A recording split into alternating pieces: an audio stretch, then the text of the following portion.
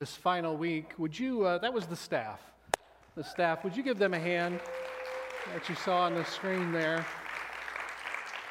I'm going to share a little bit more at the end of the message, but it's just really a privilege to work with this group of people, and I'm excited about how God is orchestrating a lot of different things. So I know you were just standing, but since this is the last sermon in this series, I'm going to ask you to stand again. And we're going to read this scripture that's on the screen. Galatians 5:22 through 26. But the fruit of the Spirit is love, joy, peace, patience, kindness, goodness, faithfulness, gentleness, self-control. Against such things there's no law. Those who belong to Christ Jesus have crucified the flesh with its passions and desires. If we live by the Spirit, let us also keep in step with the Spirit. Let us not become conceited, provoking one another and envying one another. Can I pray for us? Father, as we look at this passage again today, it's been a long summer, but at the same time, too, hopefully an enlightening one for all of us, myself included. And I just pray that you would continue to speak to us today now about this issue of self-control. It's in Jesus' name. Amen. Amen. You may be seated. So what I want to do this morning is I want to ask you to imagine a city. Okay, so in your mind's eye, I want you to imagine a city, but it's a city where there's just a lot of grace, and there's a lot of patience, and it's not a city like any other city maybe you've visited before or been a part of before. In fact, there's so much patience and love and kindness between all of the residents, it just feels like you're on a different planet when you show up at that particular city. Those people, they give one another the benefit of the doubt. They don't get agitated. They're not quick to get angry with each other in this city. I mean, it's just this really idealistic place. In fact, kindness is kind of the pervasive quality that you find when you visit this city. Outsiders who visit that city, they can't stop talking after they go home about just the incredible people that they meet and just the spirit of peace that they themselves experience when they come into that city and visit people and encounter different people. All these people who work together, there's no competition among the people in this city. There's no envy. Nobody's jealous of what somebody else has. And in fact, if there's somebody that's going without some other people, they usually pitch in and they try to help somebody out. They like I said, they give each other the benefit of the doubt. They stop, they communicate. They gently try to protect peace whenever there's a disagreement in this city. It's just a really, really, it sounds pretty good, doesn't it? It's almost like the Disney characters are going to start prancing out here as I'm describing what this city is like. It sounds like a fairy tale, but what's interesting is if you got that picture in your mind of this incredible city where that pervasive character is that, you kind of zoom out. Let's jump in a plane and go up about 2,000 feet. So now you can kind of see the whole city, and you notice something about that city. There's a wall. There's been a wall that has been built around that city. Now, it's not a normal wall, though. As you look at the wall, you realize that there's something pretty significant about this wall that's around that city. Kind of like if that wall was not there, or if there was a breach in that wall, or a crack, or a hole in that wall, that somehow the character that we just talked about that you would find in that city would be at risk. All this love and this patience towards one another, this kindness and peace that these people experience in this city, you somehow get the sense that there's something about that wall that's keeping that safe, that's protecting that. And if there were a breach, the very thing that city is known for would be at risk. So in the 10th century BC, there was a guy named Solomon. So Solomon was the king. He was the supreme leader over another city, the city of Jerusalem. And the city of Jerusalem was a unique city in the sense that it had a wall around it, the city of Jerusalem. So Solomon is the king of Jerusalem. It's an interesting time when he becomes king and when he becomes the leader of that city. The interesting thing is the city had grown. And in its growth, some of the walls had become disrepaired. There was some breaches in that wall. There was some areas that weren't even covered by the wall. And so when Solomon came into reign, one of his number one priorities was, we've got to build this wall. We've got to patch it. We've got to complete this wall. We've got to mend this thing. We've got to get this wall around this city better maintained. But there was a problem. There was a problem. The problem was not the wall. The problem, it wasn't even the holes that were in the wall. Actually, the problem was Solomon. He was the problem. Solomon has gone down in history as being one of the wisest men who's ever lived. Yet, the actions of his life contradict that wisdom. Contradict that wisdom. The idea of him, I'm going to come in and I'm going to build this wall to protect, and we're going to make sure we take care of all these breaches in the wall. The idea of Solomon being the one that fixes a breach in somebody's wall when he's got so many breaches in his own life was kind of an oxymoron. It wasn't going to happen. He personally lived with no defense in place, and eventually all of that caught up to him. He's less known today for his wisdom than he is for his spiritual and all kinds of different failures, moral failures. And it wasn't lost on Solomon either. He knew. He knew that he had blown it. In fact, if you look in Scripture and all the different things that Solomon wrote, there's a lot of reflection in his words where he realizes, man, I blew it. I blew it. In fact, God had asked him, Solomon, ask for anything and I'll give it to you. And Solomon said, I want some wisdom. I want all the wisdom in the world. And so God blessed him with all this knowledge and all this wisdom. But then Solomon, at a certain point in his life, realizing how much he was blowing it, he wrote the following, Proverbs 25:28. A man without self-control is like a city broken into and left without walls. A man without self-control is like a city broken into and left without walls. As we finish the fruit of the Spirit today, when you look at them, at least when I look at them, self-control seems like the one that's not, it feels out of place. The other ones sound really nice, right? Love, joy, peace, patience, kindness. Those are like gentle kind of words, you know. Then you have self-control. Like, get your act together. But self-control, when somebody says, don't you have any self-control? Like, I guess I don't know. It feels like guilt-inducing, right? It doesn't sound like the other ones. Yet Paul put self-control in here for a reason, and it goes back to Solomon's wall in the 10th century BC. So the dictionary, it tells us that self-control is this idea of exercising restraint over somebody's desires, over your emotions, over your behavior, which lends me to believe that even we don't control our desires. We don't control our emotions. We don't control our behavior sometimes. Those things end up controlling us. That's the insinuation there. I mean, haven't you ever wondered? I have. Why you'll drag yourself out of bed to go to breakfast. You'll drag yourself out of bed to go to work. You'll drag yourself out of bed to go to school if you have to. But to drag yourself out of bed to go to the gym? Maybe not so much. Or to drag yourself out of bed to read the Word of God or spend some time with God or show up on church at time. The word Paul uses here for self-control is this compound word that means strength from within. Strength from within. It's this idea that we govern our personal behavior for our own protection, to protect something. All right. And so Paul actually uses this word in a couple different places. One is 1 Corinthians 9, 24 through 27. I know this is going to be a familiar verse for some of you. You see it on the screen. Do you not know that in a race all the runners run, but only one receives the prize? So run that you might obtain it. Okay, sounds good.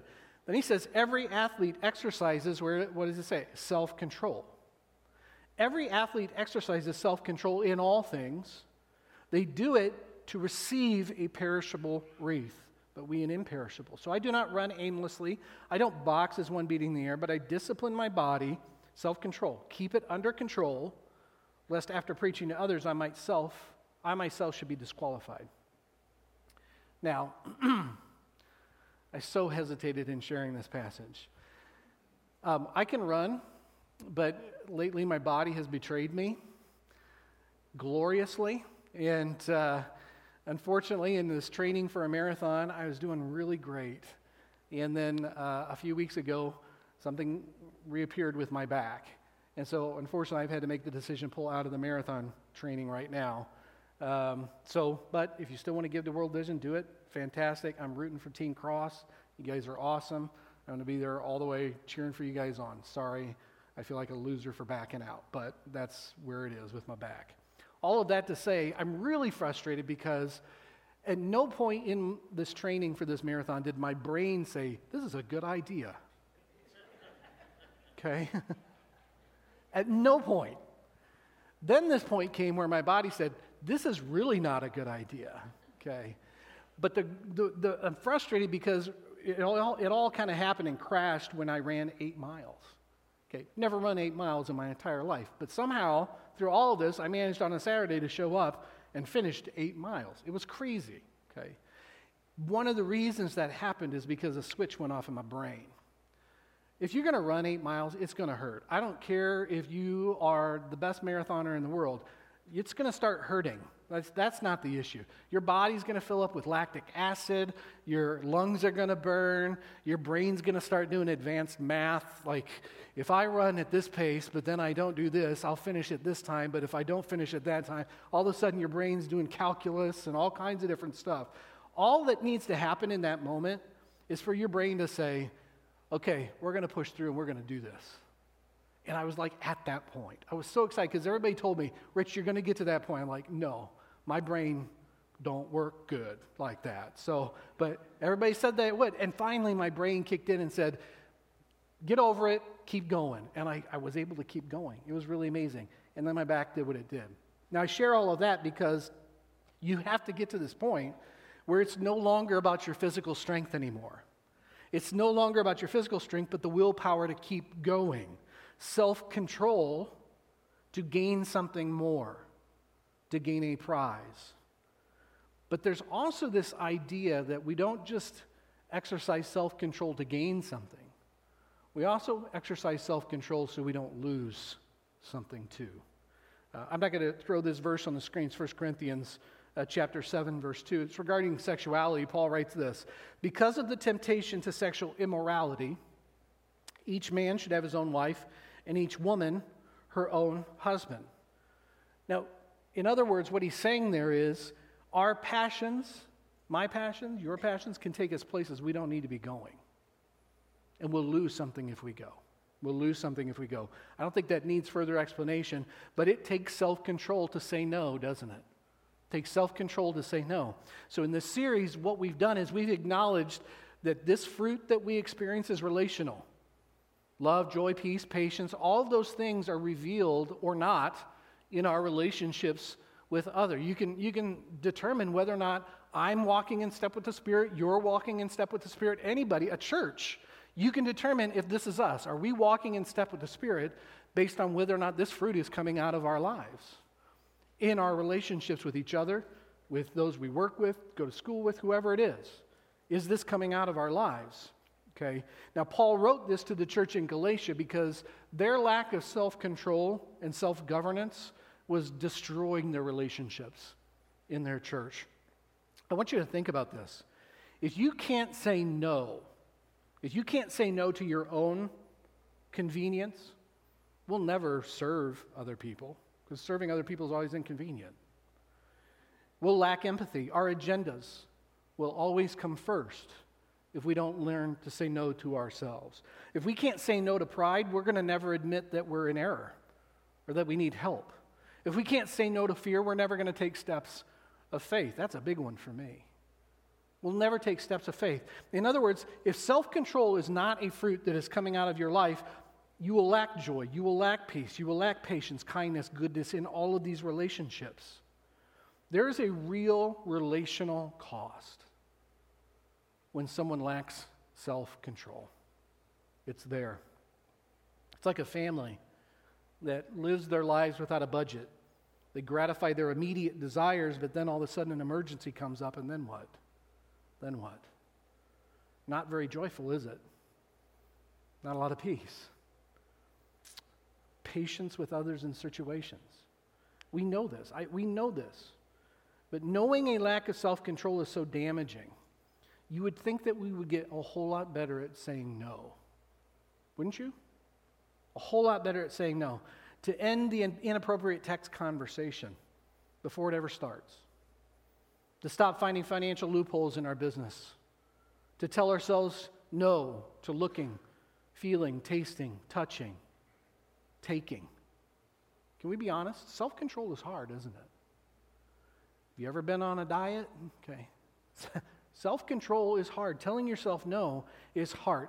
So I can't not show you this video. Okay, so every once in a while, and again, I've been your pastor now 7-8 months. Every once in a while, I'm going to throw at you one of my favorite things. One of my favorite things does not necessarily mean it's everybody's favorite thing, but I just want to share with you a little piece of my life. What I'm about to show you is one of my favorite things because it is absolutely glorious. It is one of the most amazing things that I've ever seen. I love it. I love it. It is awesome. You don't have to agree with it, but I think it is one of the most hilarious things that I've ever seen. And I can almost guarantee that it's been played in this church before. So some of you, I bet, have seen this before, but I want you to watch this video.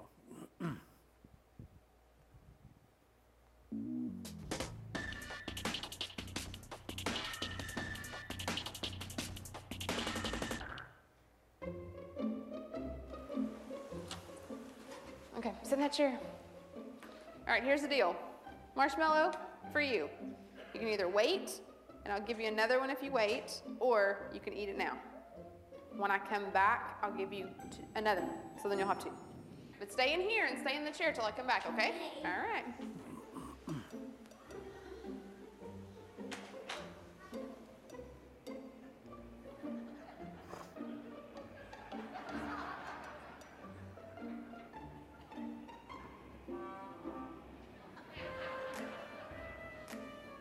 I'm gonna go do something and then I'll come back. It smells yummy. It smells really good.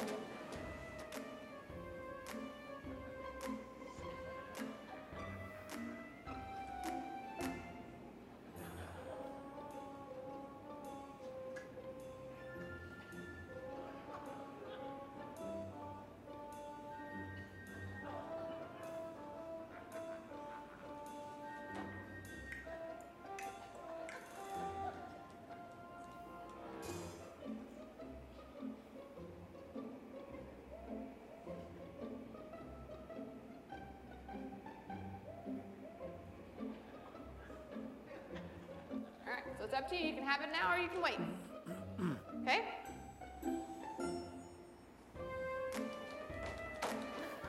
I'll be back. Stay in the chair, okay? Okay.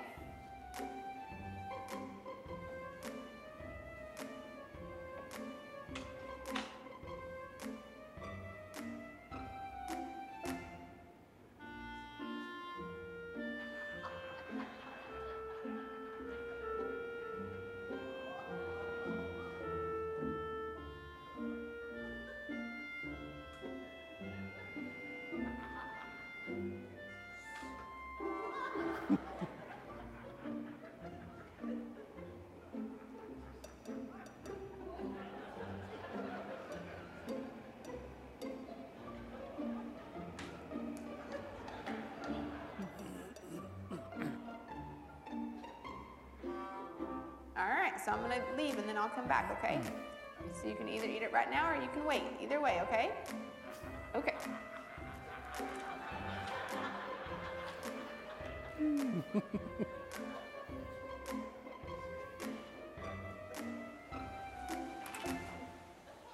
How'd you do? Did you do good? You did? You wanted to eat it, didn't you? Yeah. So did I tell you to give you another one? Okay, now you can have both. You need them.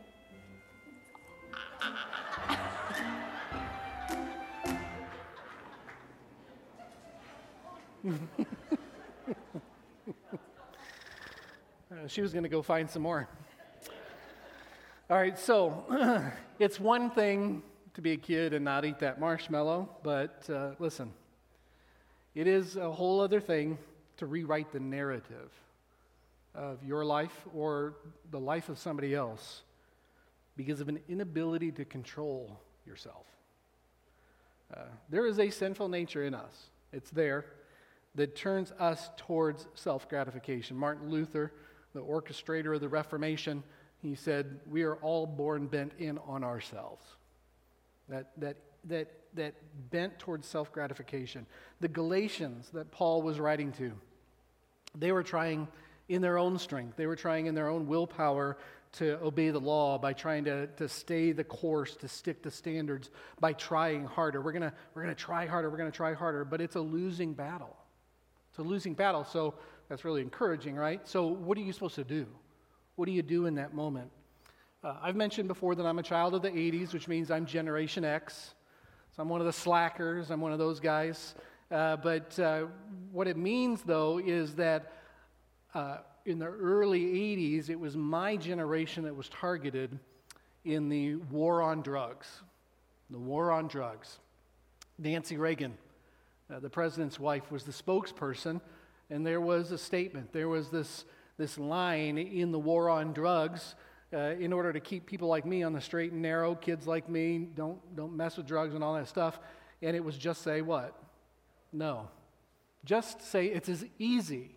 Listen, not getting involved in drugs, not taking drugs, not buying drugs, not using drugs, not hanging out with people that do drugs is as simple as saying just say no. Just say no.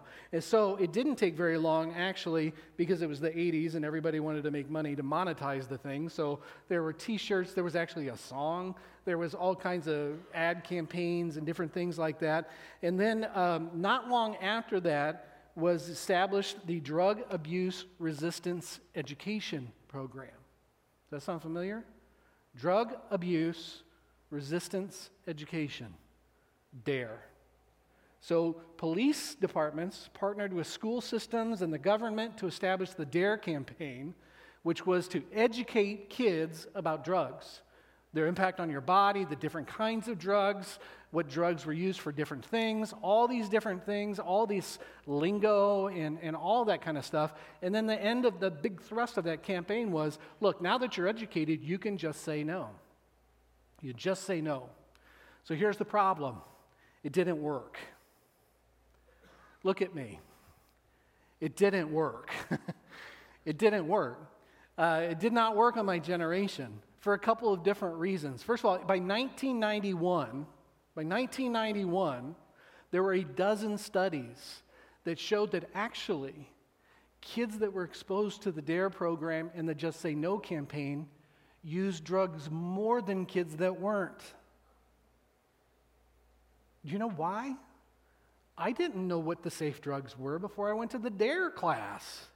All of a sudden they're telling me, oh, here's the drug you can take and not die. I'm like, okay, check that one off in my brain. I mean, all of a sudden this campaign of just saying no backfired, but it backfired for a couple different reasons. This idea of just getting better at saying no, this idea of just getting better at saying no doesn't work. It doesn't go deep enough. Saying no implies that you have something to back up your no. Okay? If I say no to something, it implies that I have some power within me to follow through on saying no, on pushing back. So if the fruit of the Holy Spirit of self-control is going to be manifested in my life, if it's going to be manifested in your life, it's not going to be because you are more proficient at saying no. That's not why. Hang with me here. It's going to be because you surrender saying no. You surrender your no. Now that sounds really cute. I know. You want to take a picture of that and post it on Instagram and all that kind of different stuff, all right? But follow me here. If you're going to exhibit the kind of self-control we're talking about here, that protects and enables all the other fruit to flourish in your life, love, joy, peace, all of those things, you are not going to produce it. You are not going to produce this kind of self-control. The only thing that you can do is surrender in your life the thing that stands in the way of the Holy Spirit producing self-control in your life. And is it possible that one of the things standing in the way of the Holy Spirit producing self-control in your life is you having to admit that you do not have control? Is you understanding that at the end of the day, you lack control. Saying no to sexual temptation. Saying no to lying or cheating. Saying no to impure thoughts. Saying no to blowing your top when you're lonely and you want to feel loved, or sad, you want to feel better, or angry and you want to take it out on somebody. When your emotions and your desires get the best of you. We know the dangers of living beyond our means, of eating or drinking too much, of losing our temper, committing adultery in our hearts. We promise ourselves, I'm not going to do that again. I'm going to say no. If that pops up again, my first instinct is to say no, no, no. And then it works for a little while. I said no. Pat myself on the back. I'm finally getting there. And then that temptation rises again. And that desire rises again. Or where the withdrawals come back. Or whatever starts to begin to emerge, and pretty soon we give in. Because no is not strong enough. It's not strong enough. It's not good enough. There is no power in saying no. What would happen if we surrendered the idea that we can get better at saying no and instead focused all our energy on becoming better at saying yes to the right stuff? Instead of all this energy in saying no to resist, what if we started replacing that with saying yes to something else? Yes to something else. Paul took this idea of just say no, and he put it in the does not work category. He talks about it all throughout Scripture. Instead, he focused on saying yes. Yes to the things that matter. Yes to the Holy Spirit. Galatians 5:16, he says, so I say, live by the Spirit. In other words, say yes to the Spirit. Then you'll not gratify the desires and the sinful nature of your flesh. Say yes to the Spirit. You can say no to the desires and the sinful natures of your flesh all that you want, but there's no power in your no. There is power in your yes to the Holy Spirit. Are you following me there? So when you say to the Holy Spirit, this is the member of the Trinity, this is God, this is the one, he died and beat death. This is all the power at your disposal. You can say yes to the Holy Spirit, and it's that power of saying yes to the Holy Spirit that all of a sudden begins to knit together the wall a little stronger in your life, so that it's not an issue of you saying no anymore.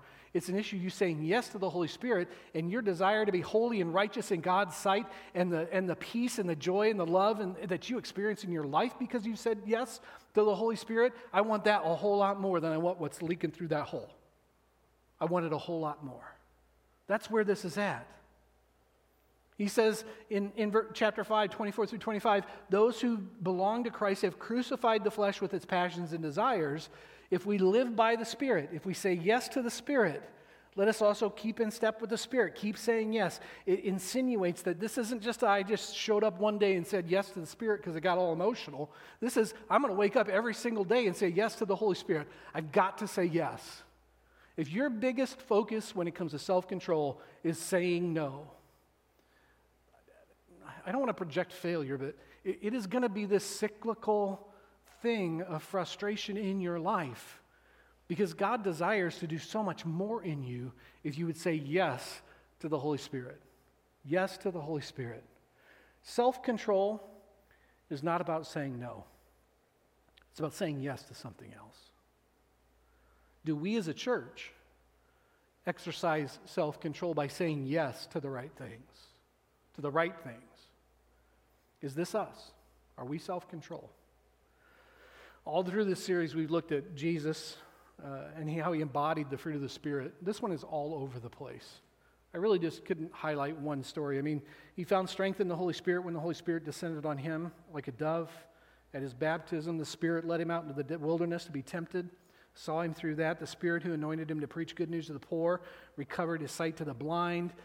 Throughout Jesus' ministry, it's all over the place. It was the Spirit that directed him and sustained him and empowered him in accordance to the Father's will. It was the Holy Spirit.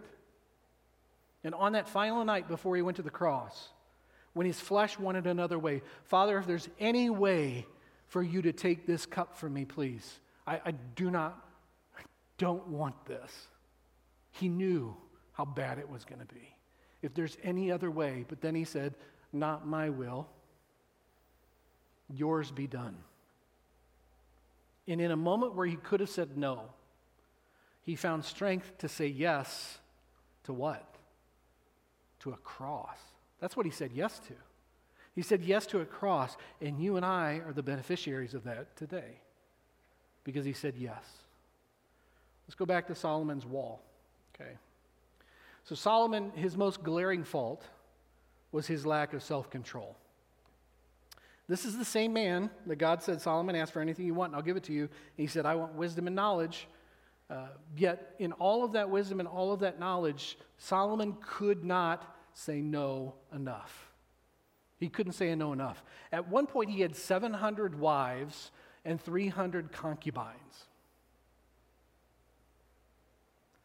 I don't know how you get to I got 502 wives. I just need 198 more. Okay, this is somebody who clearly has a problem with the word no. Okay, and throw some concubines on top of it and some other things. And Solomon was a piece of work. But before long, his ability to resist the gaps in his life, he had no ability to resist what was coming through those holes in his wall. He had no ability to resist those things at all. He became an idolater. He chased after other gods. And the saddest thing in all of this, Jerusalem, the people of God suffered because of it. Because their leader lacked self-control. I don't know where you lack self-control, but here's my guess. You're not much different than me, and it does not take you very long to figure out what it is. To figure out what it is. It's that thing, it's that issue or those issues that don't seem to go away. Just when you think you're over the top of it, it comes back up again. It comes back up again. More than likely, it's the kind of a thing that affects your relationships. Maybe not directly, but indirectly. Maybe it affects who you spend time with, because if you spend time with them, they might find out about it. Okay? More than likely, it affects your relationships. You try to change, you say no, but it has not been enough. Can I just challenge us today? There's a gap in the wall around your life somewhere. And what will fill that gap is not resisting what's trying to come through it, but saying yes to the Holy Spirit, who will actually fill the wall, who fixes the wall, who mends the fence, who stands in strength with you so that you can exercise self-control because you have a desire for something other than what's coming through. Saying yes to the Holy Spirit, relying on His strength and not your own. He will give you the strength to have self-control. He'll also give you the strength, listen, to start saying yes to the right things instead of the wrong things. For instance, yes to a spouse. When you're faced with the idea of wandering and being able to resist it by saying no, you'll say yes to that spouse instead. Like yes to honoring God with your stewardship when a crack starts to reveal a little tendency towards idolatry maybe. Like yes to keeping a commitment when you're presented with an opportunity to back out. No, I'm going to say yes. Yes to the health of a relationship instead of losing your cool and saying what's on your mind. In other words, the Holy Spirit gives you the strength to show love. The Holy Spirit is the one that gives you the strength to show joy and peace and patience, kindness, goodness, gentleness, faithfulness, self-control. Self-control. What do you need to say yes to today to fill the gap in your self-control? I can guarantee that the first yes is a yes to the work of the Holy Spirit in your life. Pastor Andrew Patton was here last week. He did an amazing job. And God used him in an amazing way. I know a bunch of you came forward. You said yes to the Holy Spirit. That's absolutely fantastic. Absolutely fantastic. We have to keep saying yes now. You have to keep saying yes. So what I'm going to ask you to do, I'm going to ask you to stand if you would. And I'm going to put a prayer on the screen. I'm going to ask you if you would say this just out loud with me. I'll post this on Facebook. If you want a copy of it, maybe you send an email or different things like that. This is a prayer that I've gotten into the habit of praying. I might not pray it every single day, but this is a part of my repertoire as far as me making sure that I'm walking in step with the Spirit and allowing God to continue to fill me with His Holy Spirit so I'm not relying on myself anymore, but I'm relying on His work in me. And I just want to ask you, if you would you pray this out loud with me? And then I'm going I've got a couple things I want to cover with you before I dismiss you, but would you pray this out loud with me? Father, as your child in Jesus, I acknowledge I lack the strength to live the life you've redeemed me for. I claim today your promise of the Holy Spirit to those who believe. Baptize me in the Holy Spirit so that your power will work in me and transform me according to your will. Holy Spirit, empower me and fill me. I hold no area of my life from you. I come today to surrender. Work your gifts in me and through me so that Christ's likeness will be the fruit of my life. I ask this in Jesus' name. Amen. Amen. I'm asking you to take your seats. So a couple things before I dismiss you here this morning. The first is this. Pastor Ben Chattel. Some of you were here a couple weeks ago. We made the announcement that Pastor Ben Chattel is our new associate pastor. And he's going to be joining us. His first Sunday is not until August 22nd. However, just in timing and just different things like that, he's got a couple of children, one of whom is going to be in kindergarten this year. They're moving into the parsonage this Thursday. So if any of you are interested in showing up on Thursday afternoon, I'll put something out on Facebook when they're rolling into town for any of you who are interested in helping to unload them and kind of welcome them into town. We're excited about how God is going to use Pastor Ben as part of our team. And this is a great team to be a part of. We have a lot of fun. But more importantly, what we do is we pray for one another, we pray for you. And I just want to encourage you to continue to fill out those prayer needs. We love the opportunity we have to bear one another's burdens. It sounds weird to say that, but it helps me to feel more connected with you. And I know in the size of a church that we are, sometimes we feel like maybe we get lost in that shuffle. But I want you to know that I carry you on my heart. Chandra, Zach, Courtney, Pastor Ben, all of us will carry you on our hearts and continue to go to God in prayer for you. So I just want to encourage you to share those. Even if you don't hear from us back, that doesn't mean we're not praying for you. So I just want to encourage you to do that. All that to say, hey, if you're interested, Pastor Ben and Hillary, you're going to love them. If you want to come up with a way for you to love on them in some way, they're not going to be here next weekend. They're going back to Racine, Wisconsin, because that's their farewell Sunday. But they're moving in this week so that they can just kind of slide back in and get that kid into school and kind of get the ball rolling the week after this one. So that's kind of what's going on there. I just want to make sure you knew that. The second one is this. Are you ready? So I came to your church at a very interesting time where there's something that was going on and had gone on that I never had to address. But I need to address it today. And because there's chatter right now about mask mandates. And so I want to talk to you just a little bit about getting your heart and your mind ready. So we need to talk about masks. So if that comes down and if there's a mask mandate, we will communicate with you. We will do everything that we're doing that we can do. The church board will be in the loop as well as the rest of the pastoral staff and everything in regards to what we need to do. I was in New Orleans with my wife last week for our 25th wedding anniversary. We made a big trip, and I was actually amazed. I was amazed at the number of people wearing masks. I had gotten so used, and it was a 110-degree heat index, and we walked everywhere. Yeah, that was actually when I decided I think my back hurts too much to do the marathon. It was hot, and wearing a mask was not fun. I hope you know this isn't a punishment, and if we've got to make a decision as a church, I highly value the opportunity that we have to be together physically. I think if anything over the last year and a half, I missed more than anything. It was the ability to come together as a group of people. If we can't see each other's mouths for a few weeks, to me that's an easy price to pay.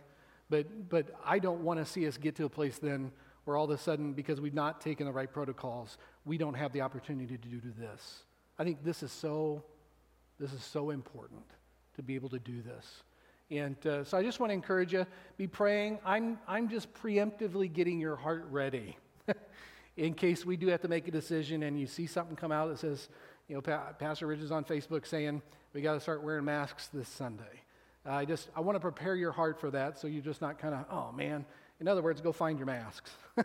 That's what I had to do, actually. I got so used to not wearing them that when we went to New Orleans, I thought, oh man. In fact, we had to buy some more. So I just want to encourage you to pray and encourage you to get your heart ready in case we've got to move in that direction. But as your pastor, I want you to know my intent is to preserve the witness of our church and to continue to glorify God in all of our actions, all of our words, and in the way we love one another. So I just want to encourage you to get your hearts ready in case we've got to move in that direction. We'll communicate with you.